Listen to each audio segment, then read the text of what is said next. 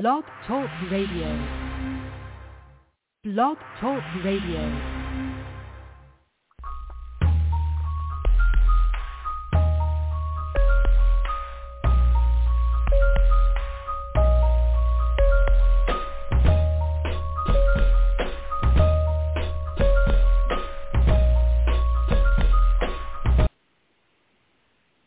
This is a part of the Purpose Kingdom Network, and this is the show, Self-Expressions, and I am your host, Brother Robert Pop Hudson. Welcome and hello, everyone, and I thank everyone for joining us for the 630th episode of Purpose Kingdom Network. And once again, this is the show, Self-Expressions, and I am your host, Brother Robert Pop Hudson. Tonight, I want to go over a couple things, and one of the topic of tonight's show is naughty by nature or nurture. A lot of times I read a lot of different publications, and sometimes I get ideas, and sometimes, for some reason, I'm deep in thought or get lost in thought of some of the concepts and ideas that I read. And one of the publications, which was Psychology Today, they were talking about nature versus nurture. And there was a lot of different elements, and there's a lot of different things that I thought of as I started reading the article. They even went through the tendencies of violence, which intrigued me because right now it seems like we're having a lot of violence going on, not just in the city, but around the country. And one of the notions that they had there was the tendency was, after the full moon, the moon goes in cycles, and he noticed that when the moon goes in cycles in certain places, certain acts of violence seem to increase.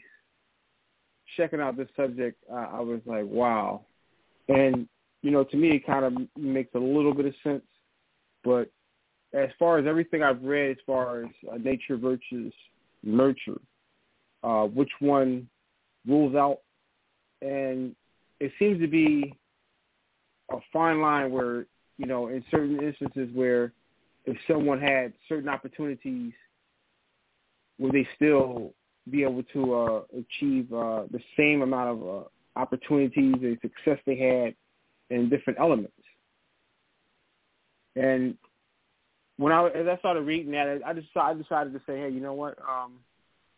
Let me put a lot of thought into this and see where I can go at in these elements that they're presenting as far as the cycles and different attitudes and different functions that people generally if given opportunity in a controlled substance where you can actually really scientifically break it down. Is there any fact or is there any weight behind what they're saying? Some of the scriptures that I want to go over tonight before we go any further is Ephesians chapter 6, verse 4, Psalms 144, verse 12, and also Psalms 145, verse 5. If you're in there and you want to, if you're out there and you want to join the conversation, phone number to reach us is 319-527-6091, and you can press 1 and we'll get you into the conversation. But right now, like I said, the subject is naughty by nature or nurture. And, like I said, as I was reading Psychology Today, they had a lot of different variations of why, the whys and hows in different circumstances. So there's three things that come to mind, and I'll break them down. It's one is the tiger that went crazy. I'll go over the flight of the bumblebee and where does 11 come from. There's three different factors that I had. Like I said, I put some thought into it, and bear with me, everybody. And I do have some scriptures to go along with some of these thoughts, so we can go in, together. And if you want to put your input, like I said, just hit 1, and we'll go ahead and we'll go ahead and let me just go into the first little breakdown I have. Now, question: where does the number 11 come from? And the reason why I said that is because the possibilities in this universe are vast, and sometimes right before our very eyes, there seems to be something out of the place, but we still accept it. So as equations go, after the number 20 comes 21, and after the number 30 comes 31, and then after 40 comes 41. So after 10, shouldn't it be 21? But as you know, but as you know, as before, so why is the number 11 placed there? You know, and I did some research in the 1700s. They said it was a German and a Swiss professor, and they concluded that the number 11, it would be messed up in translation if you were to, instead of place numbers out, if you would actually write it out, that the number 11, if you put it as 1E1, it would be misinterpreted and it would confuse everybody. So they decided to call it the number 11. And when they decided to do that, they made a decision that was not backed up by everyone. And what happened is that eventually they ruled out. They outlasted the ones that did not want to accept the change. A lot of people said the change did not make any sense, but to them, it made perfect sense if you were writing something out. And they were, in that time, writers at that time, they loved writing. You would hear about, all these letters, the letter to a pope or a letter to a king. And they were fascinated with writing. And one of the things that they would do is they would, if possible, write out every possible word they could in a letter. And these guys seem to, for some reason, they came up with the idea that, we should call, the number 11. And when they did that, they actually, is that once, a majority accepts something, that's just the way it is.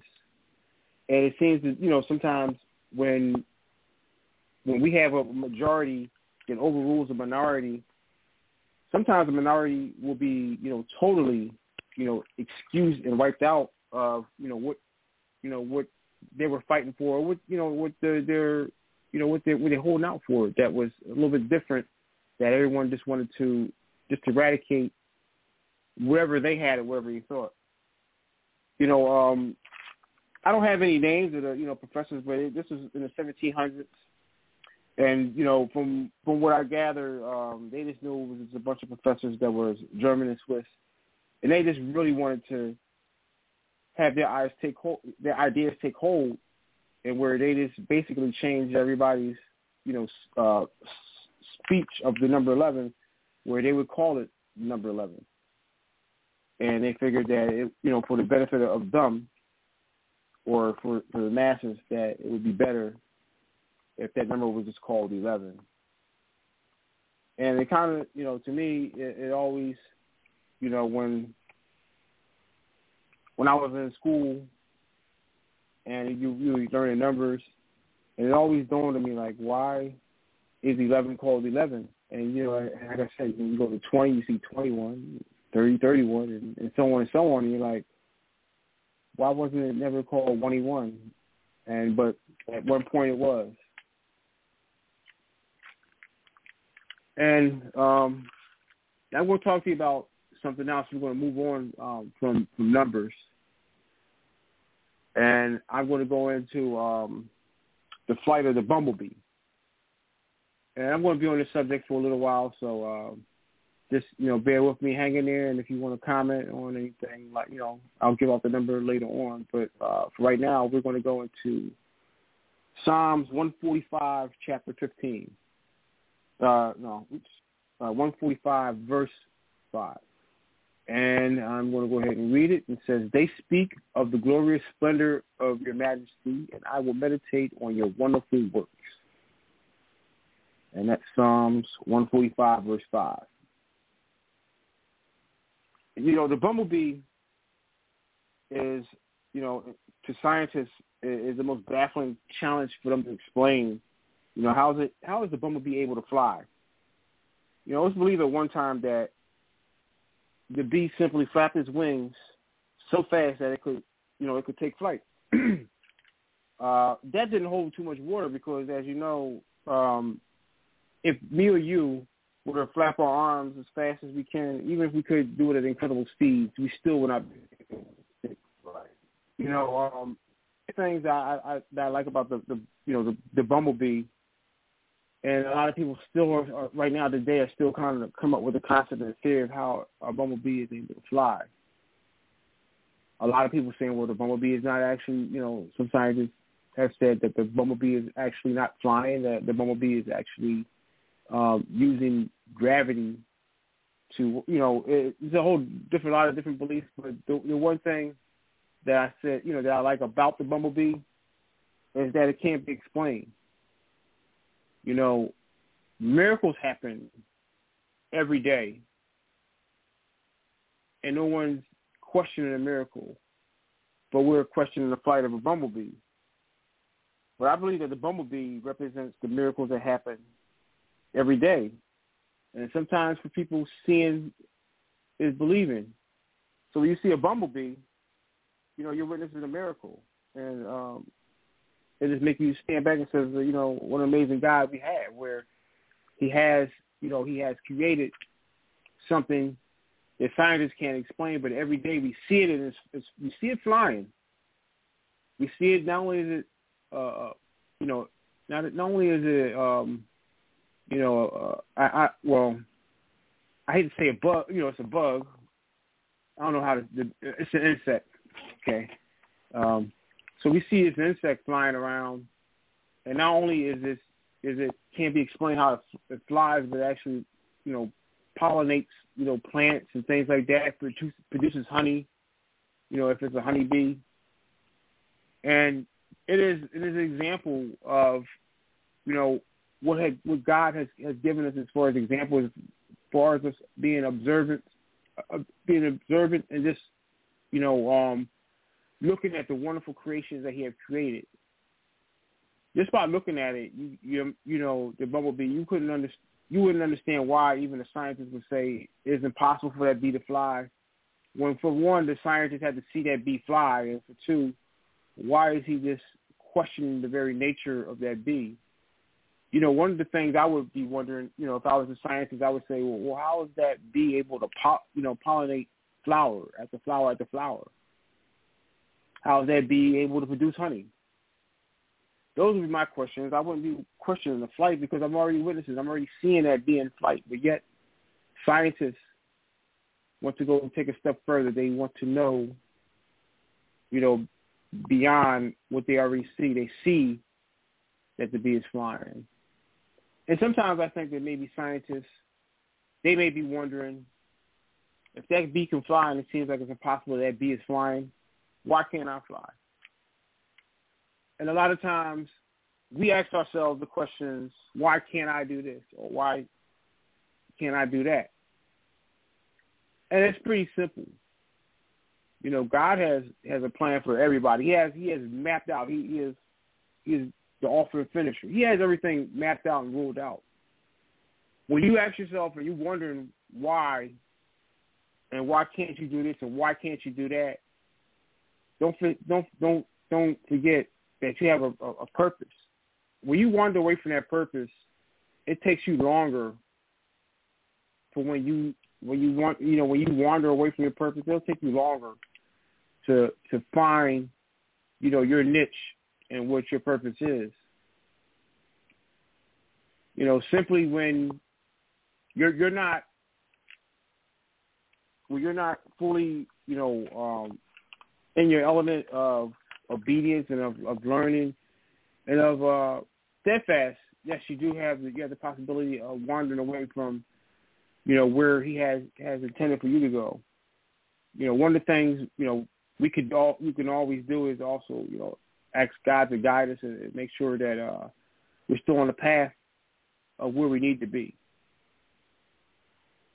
You know, questioning, you know, why does this person, you know, have this and have that, and I don't have anything. You know, questioning some things, you know, we understand. Sometimes there's a difference between, you know, there's a real reason for asking that question. If you and somebody else, you know, you're competing for a job or a position on the job, and, you know, for somebody that does not seem to have as much, you know, talented as yourself or, someone else seems to just possibly, get the job for one reason or another. For one,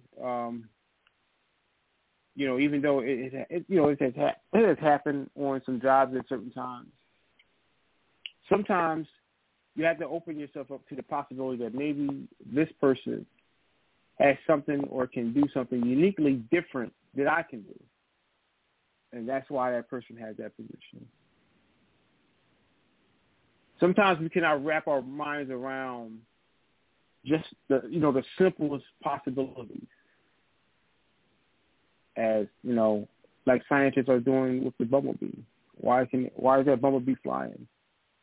And you say to yourself, why does this person get promoted over me? In everyday lives, there are a lot of things that go on that we're not able to see. One of the things that we do is that we have faith. And we have faith, and the reason why we have faith is because, when a lot of people get up in the morning and if they drive to work, some people just hop in their car, start it up, go to work and come home and have no thought about it.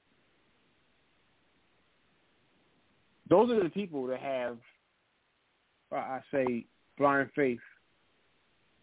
They don't know it, but they do, because there was no indication when that person got up. There was no confirmation with that person that lets them know that they're going to get in that car, they're going to get to work without incident, and when they come home, they're going to come home the same way, without incident. They had blind faith. And I'm not saying, anything's wrong with that. But with that faith, someone that has little faith is someone that would come out, check the tires, open the hood, check the oil, shut it, check the gas level, start the car, and then, listen to the traffic and making sure there's nothing to block his route on the way to work. That is somebody that doesn't have a lot of faith in the vehicle, which, and that's why, where we go to, nature versus nurture. Learning to have faith and just having blind faith, that's something that we can relax into. And also, some people having the maturity to know that having blind faith is not everything. So here we have two different people. One that has blind faith, and one person that has little faith and knows, to face reality, because at some point, one of these two people, the one I'm talking about, they experience an accident along work, or they may have a blown tire, or they, the car may overheat on the way to work. The one with the blind faith, and it happens, they will be able to handle it better than the one that has little faith. Because the one that will have blind faith will probably have a number to AAA, where they're more prepared to deal with, hey, my car overheated. Let me pull over the side of the road, and I'll call AAA and wait till them to get here and check it out.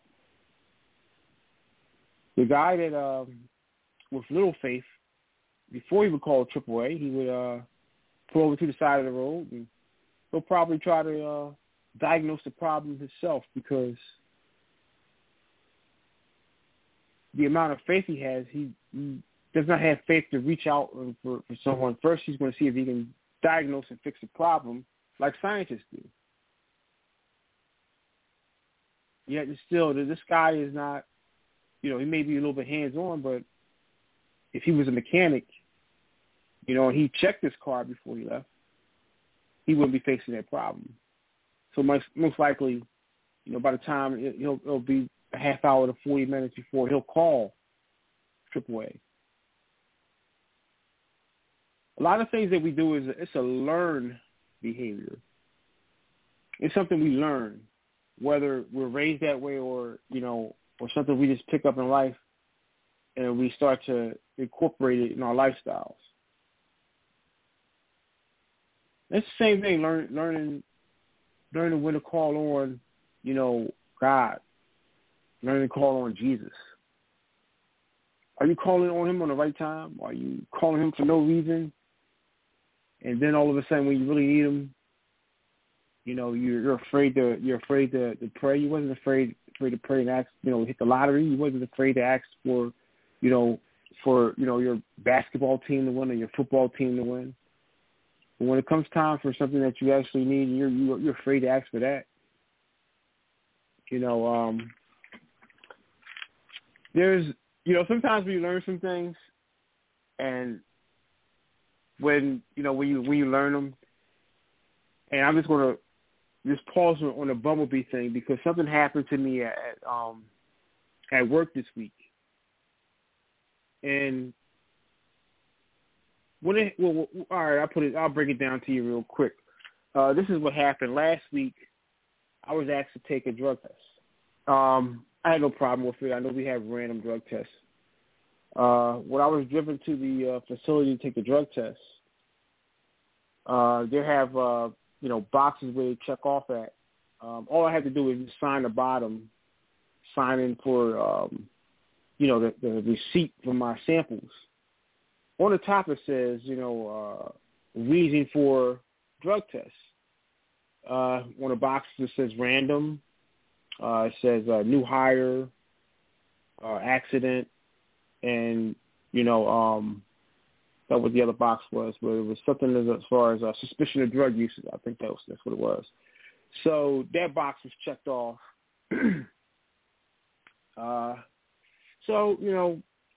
I was kind of curious, and I was like, wow, this is not a random drug test. And I was like, why are they curious of if I'm using drugs? And I said, well, I don't know. I said, maybe I haven't demonstrated, to my eyesight and to my knowledge, I haven't demonstrated that I have any indication of me using any kind of drugs or anything. When I get back, I noticed that the machine I was using, it was looked like somebody went through it. And I asked somebody, and they said, "Oh, it was a little dirty. Somebody was cleaning it up." And I was like, "Okay." So I noticed as I was working a couple of days after that, as I work, I do have a habit of I'll get it out the way. I have a habit of when I'm in the machine, I'll bend down and I pick my nose. And sometimes I have a tissue, sometimes I don't. Sometimes I'll be all the way up in that bad boy. And I think at some point, because when I got up from my position where I was in the machine, I noticed that my boss was looking at me, and I noticed from another spot that someone else was looking at me. So I just continued to go ahead and work on, and then I had the urge to, pick my nose again. So I went over and I bent down in the machine, and like I said, listen, habit that I have, I pick my nose sometimes. Some people have other bad habits, but I like to try to do that in privacy. So yes, so I bent down and pick my nose until I got that bad boy out of there.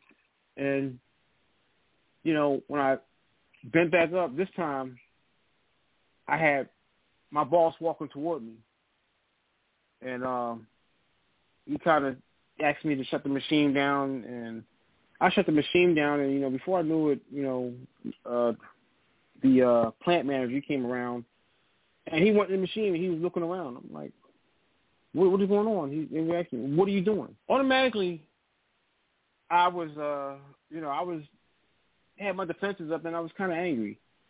For one, why are you so worried about what am I doing? And, and I was, whatever I was doing, I was trying to do it in privacy. I wasn't trying to be, ignorant. And, the bottom line is, he asked me, said, well, we don't know what you're doing. We think you're using drugs. And I was like, really? And he was like, yeah, why are you bending down over there? And I was like, listen, it's not really anybody's business, but you know what? I'm picking my nose. And he's looking at me like, oh, yeah, right, yeah, you're picking your nose. I was like, yeah, I was picking my nose. And he goes, oh, really? And I said, yes, really. And, we walked away, and I went back to work. But I thought about that. I said, I had to take a drug test because I was picking my nose, and they really didn't know what I was doing, and they wanted to know what I was doing. And then when I gave them the answer, they wasn't even satisfied. And I was like, to me, I was like, if that's what I was doing, and I didn't want to tell anybody, what right do they have to, I am on their property. I am using their machines. I do understand that they, if they have some kind of suspicion, yes. And as far as I'm concerned, when I took the drug test and, I passed the drug test, they could have asked me a different way instead of, peeking and, harboring over me and trying to find out what am I doing? So what if I'm picking my nose? Or so what, I'm bending over. I'm not endangering anybody. We all wear safety glasses, so even God forbid if I just happen to just not, have a napkin or whatever and I pluck it somewhere, I'm not going to put nobody's eye out. In the same sense, I was kind of pissed off a little bit that, basically I had to take a drug test because they couldn't figure out what I was doing. And then all in all, I feel as though, in most cases, telling somebody I was picking my nose, I would be embarrassed to do that. But I was like, you know what? At the end of the day, I'm not doing anything wrong. I'm picking my nose. It's not like I put my finger in somebody else's nose or, I'm harming anybody. And that, that's, got me, kind of peeved off that I had to take a drug test because I was picking my nose and they didn't know what I was doing. As always, I'd like to thank everybody for joining us for the 630th episode of the Purpose Kingdom Network. Appreciate your listenership, whether you're online or via phone. If you're online and you want to call in and comment on the show, it's 319-527-6091. You can press 1 to comment. And, when I just incorporated that, with the flight of the Bumblebee, it kind of just touched me because, like I was saying, how the scientists cannot understand and they still are constantly trying to figure out how the Bumblebee is flying. With my job, it's like sometimes they have to know everything. If I'm taking a day off, the next thing is what for? And I says, well, I'm, if I were to follow up and say, hey, I'm taking my, a personal time off day. And they say, what for? I say, hey, if this is my personal time off, why are you asking me what am I doing on my day off? What's the purpose? Are you trying to convince me to do something else, or are you trying to say, hey, can you take another day off? Or we really need you for that day. Is there any way you can, postpone your plans or anything like that? But the implying that because you employ me and that if I'm requesting a day off, that you have a right to know what I'm doing, that, like I said, that rubs me the wrong way. A lot of things that, corporate businesses, how they operate and what they do, yes, they don't see eye to eye with, their employees. This is one of the many things that I have a problem with corporations when they seem to want to butt into your lives. Understand that, I appreciate the paycheck and things of that nature, but I'm also, just because you're giving me a paycheck, I'm also, you're also profiting from my work, so it shouldn't go any further than that. If you're, if you think that you're, whatever you're inquisitive on as far as, what am I doing on my time off, I feel as though that's drawing a line. And like I said, appreciate the paycheck and all that, but I am doing work for you. You are profiting from it. If I'm requesting time off, what is your reason for asking me what am I doing that day off? If it's personal time off, that means it's personal. Whether I'm going to the doctors, whether I just want to sit home and watch cartoons, or whether I just want to attend a function, whatever I'm doing on my day off, I believe that's my business. And that's just, from right there, I'm just going to leave it at that. On my personal note, as far as work, and like I said, that's how I got to that conclusion when I tied it into the scientists. Just brought to mind that notion of what happened, culminating to the two things, the drug test and me requesting the day off, just kind of, had me feeling that they were meddling too much into what I was doing. Totally understand, the drug testing, but the further questioning and then the questioning for time off kind of got me, twisted the wrong way. But let me get back to the bumblebee. And like I said, it truly represents, amazing God we have as far as, some of the things he creates and some of the wonders, miracles that we can witness every day. And, one of the things is that bumblebee that's actually flying around, pollinating flowers, and also, making honey. And so I'm going to go to one of the other things I was going to talk about, tiger that went crazy. And so, And so before I go into that, we're going to go cover Romans 1, chapter 1, verse 20. And Romans 1, verse 20.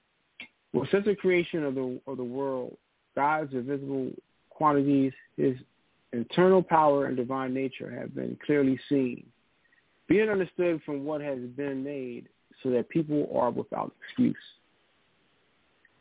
And right there in the word of Romans, verse 20, for chapter 1, verse 20, we got it there. And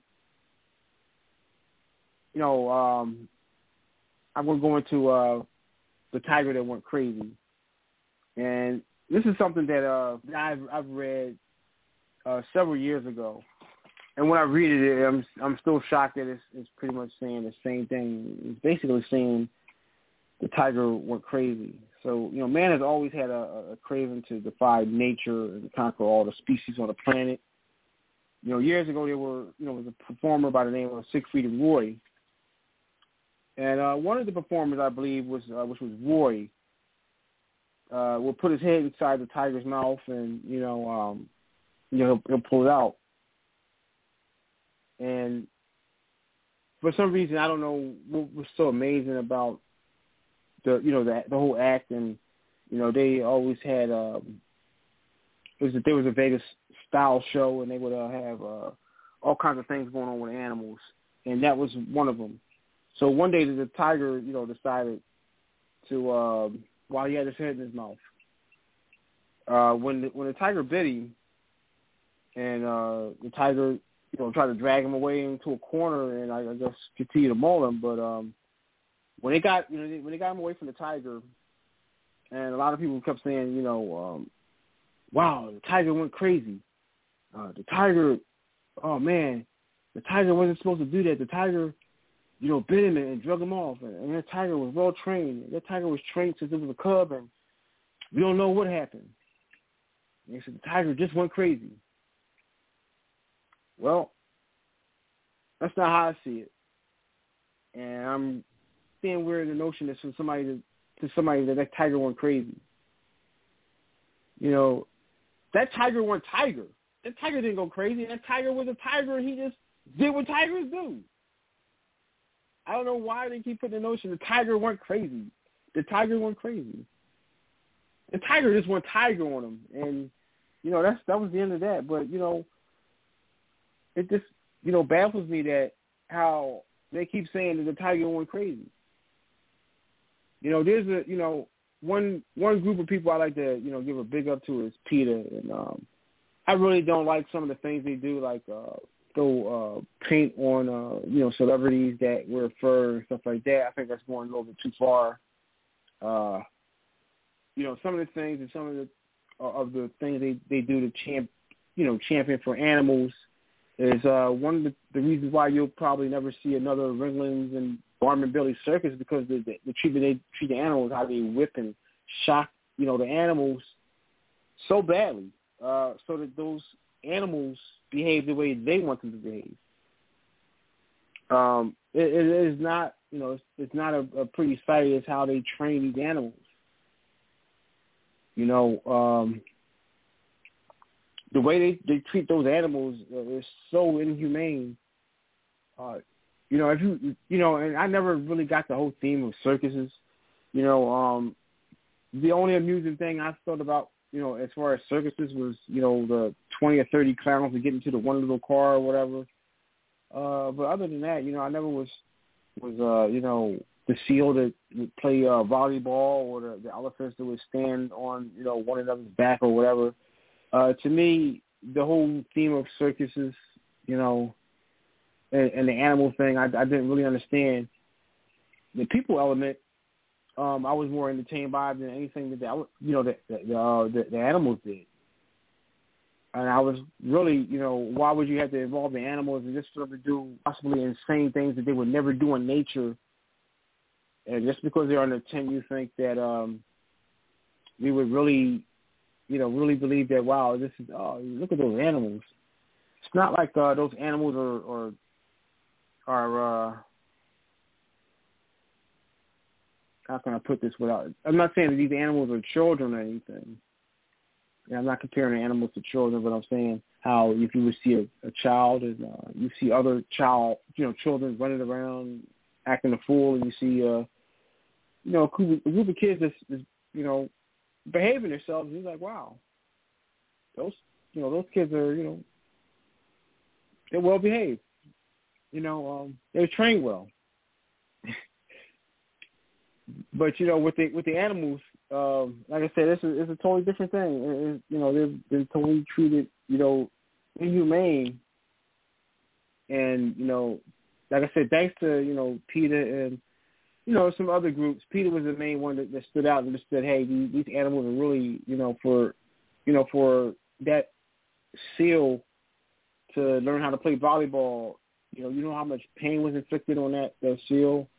Those elephants, for them to stand on, one another's back or whatever they have them doing, how much, pain and so forth. And then the lion, the guy that tames the lion, how much pain that lion would have to go through. It is really, it really has been, unethical how it was allowed to, continue, from all these years. And, like I said, thanks to some diligence, we no longer have to, see anything like that in the name of entertainment, because for one, like I said, for me, it never was entertaining to me watching anything. That nature of as far as the any of the animals that were performing, and even the high wire act, that wasn't really that entertaining either. So. Like I said, it's a good thing that there's been a change in that direction as far as the circus and the treatment of those animals there.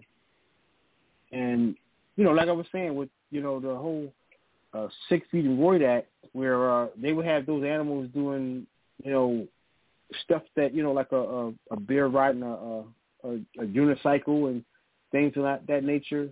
I still, even with that picture in my head, I still don't find that entertaining. And what did that bear had to put up with before it learned how to ride a unicycle? It just and the people that watches the show, I'm not sure what part of the entertainment value they're getting. As far as them watching, such a thing. The the guy putting his mouth in his head in the tiger's mouth, I really don't see the entertainment in that. Besides that the tiger was going to go tiger one day and just, snap out one. I really didn't see really don't see the entertainment value in that. And thanks everybody for joining us for the 630th episode of the Purpose Kingdom Network. And if you want to join the conversation, it's 319-527-6091. You just hit 1 and we'll get you on the conversation. Okay, and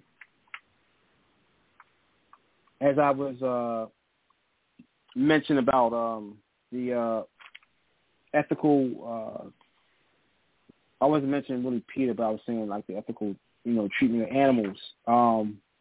There was a study, years ago saying that depending on the animal, what kind of pain you inflict, that you're capable of inflicting that same kind of pain on people. And most likely, from what I read the study, it's pretty accurate as far as the capability of one person, depending how they torture animals or cats or dogs. And one of the I guess one of the reasons they think is by that they're stray cats or they're stray dogs, and by killing them or maiming and destroying them, they're doing the population a favor, but they're not. What they're doing is they're from what the study is saying is they're criminalizing, or they're forming a criminalization and a justification of hurting and inflicting pain on the animals and and other people.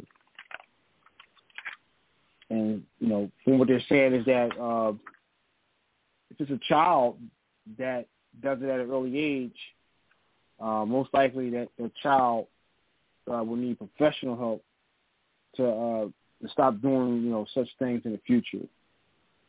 One of the things that has been noted about some of the serial killers and some of the crazy people that happen to be locked up in society for some of the oddest, weirdest, and some of the worstest parts of torture was they would torture animals, and they would torture animals and do experiment on bugs. Those were the ones they found in a study where it said that they were most likely to if they committed those acts, or the ones that have committed those acts have committed horrific crimes against animals, and it seems to be to them where it's a clear and apparent pattern that unchecked, that child that does torture small things can be a future murder or torture or something like that. And right now, at this time in the program, we're going to do the Call of Salvation. And the Call of Salvation is something that we do every night here at Purpose Kingdom Network. And tonight I'm going to give the Call of Salvation. And the Call of Salvation is something that you can do yourself, or anybody can do. And you can do it many different ways. And, one of the ways you can do it is you just exercise your voice. And you can just seek out God earnestly. And what you can do is say, if you want to, you can repeat to me, say, "Dear God in heaven, I come to you. In the name of Jesus, I acknowledge to you that I am a sinner. And I am sorry for my sins and the life that I have lived. I need your forgiveness. I believe that your only begotten Son, Jesus Christ, shed his precious blood on the cross of Calvary and died for my sins. And I am now willing to turn from my sin. You said in your holy word, Romans chapter 10, verse 9, that if we confess the Lord our God and believe in our hearts that God raised Jesus from the dead, we shall be saved. Right now, I confess Jesus as Lord of my soul with my heart. I believe that God raised Jesus from the dead this very moment. I accept Jesus Christ as my own personal Savior, and according to his word, right now, I am saved.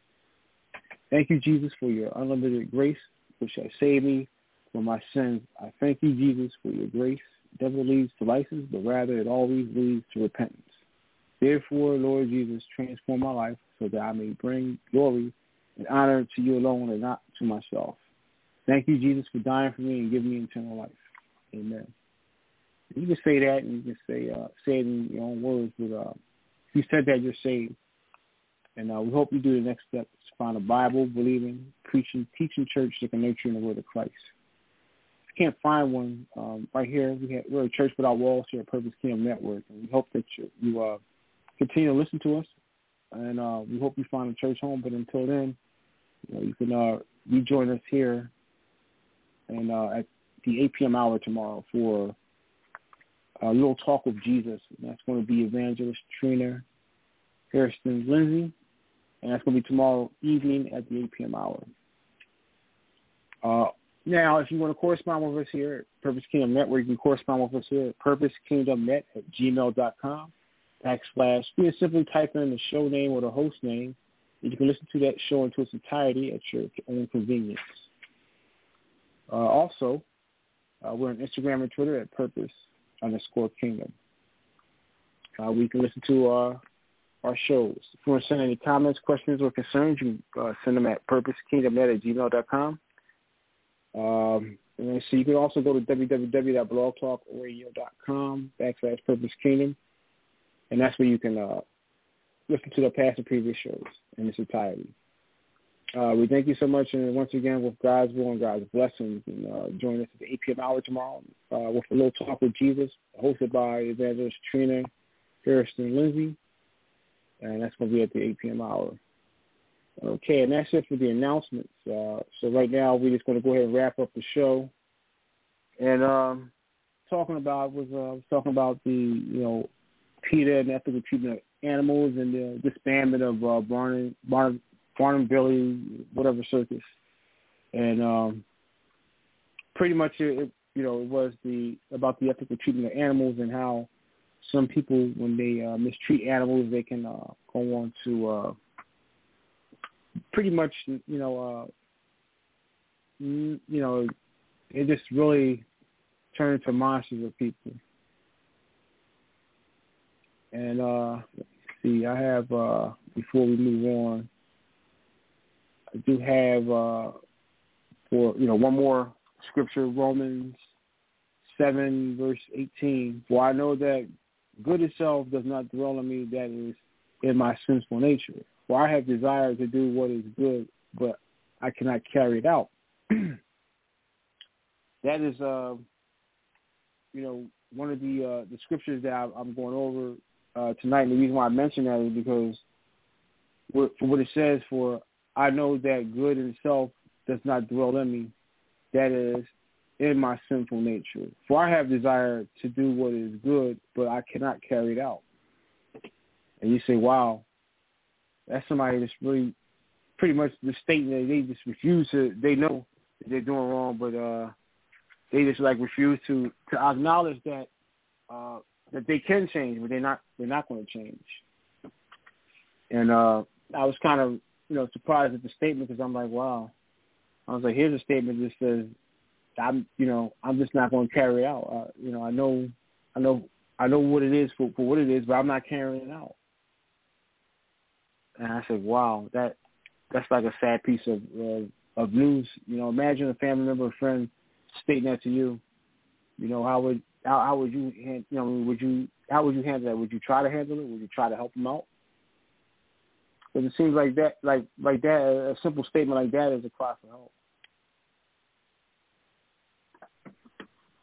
And some of the nature of us as people, we tend to, when it seems that we need to be hands-on, we seem to back off and give people space when we should really be there to unite and help guide them to, where they need to be at. A lot of times we just, we try to let nature take its course. But sometimes, nature does need to be taking its course, but sometimes there needs to be a little bit of nurturement, in there.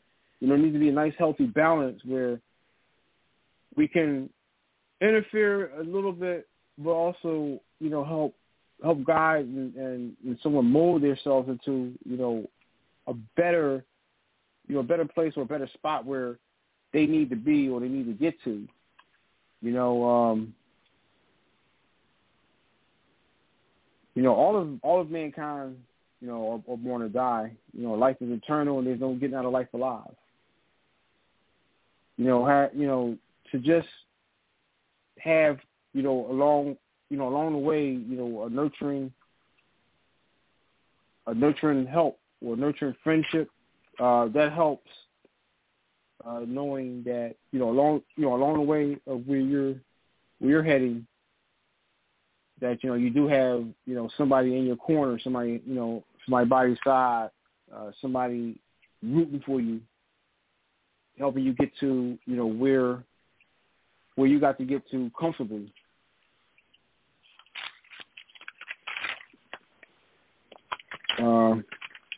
I just want to leave everyone with something before we